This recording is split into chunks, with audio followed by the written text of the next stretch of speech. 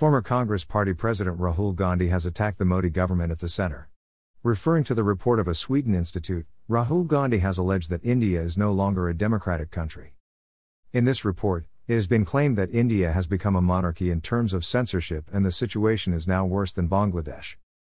Also read, Maharashtra, COVID-19 lockdown in Nagpur for March 15.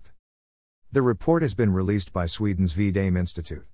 In this, instead of the world's largest democracy, India has been said to be a country of electoral monopolies. In this report, India has been classified as electoral autocracy along with Hungary and Turkey on the charge of banning many aspects of democracy. It is alleged that civil society groups and free expression are being hampered in India. Greater than India is no longer a democratic country. pic.twitter.com/I. Yumi4ZB. RP.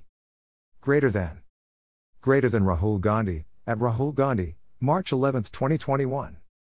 Varieties of Democracy V-Dem Institute, an independent research institute founded in 2014 by political scientist Staffan Lindberg in Sweden, said that India registered a 23% point drop on its 0 to 1 Liberal Democracy Index, LDI scale, marking one of the most dramatic shifts among all countries in the world over the past 10 years. Also read, Delhi Budget 2021-22, Manish Sisodia presents 69,000 rupees crore budget. The institute produces its annual report on the state of democracy around the world. India was previously ranked as an electoral democracy. India's autocratization process has largely followed the typical pattern for countries in the third wave over the past 10 years, a gradual deterioration where freedom of the media, academia, and civil society were curtailed first and to the greatest extent, the report said. The report particularly highlights the diminishing freedom of expression in India.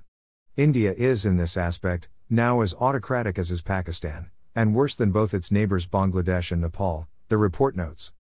Also read, Uttarakhand Chief Minister Trivendra Singh Rawat resigns. In general, the Modi-led government in India has used laws on sedition, defamation, and counter-terrorism to silence critics. For example, over 7,000 people have been charged with sedition after the BJP assumed power and most of the accused are critics of the ruling party, it said.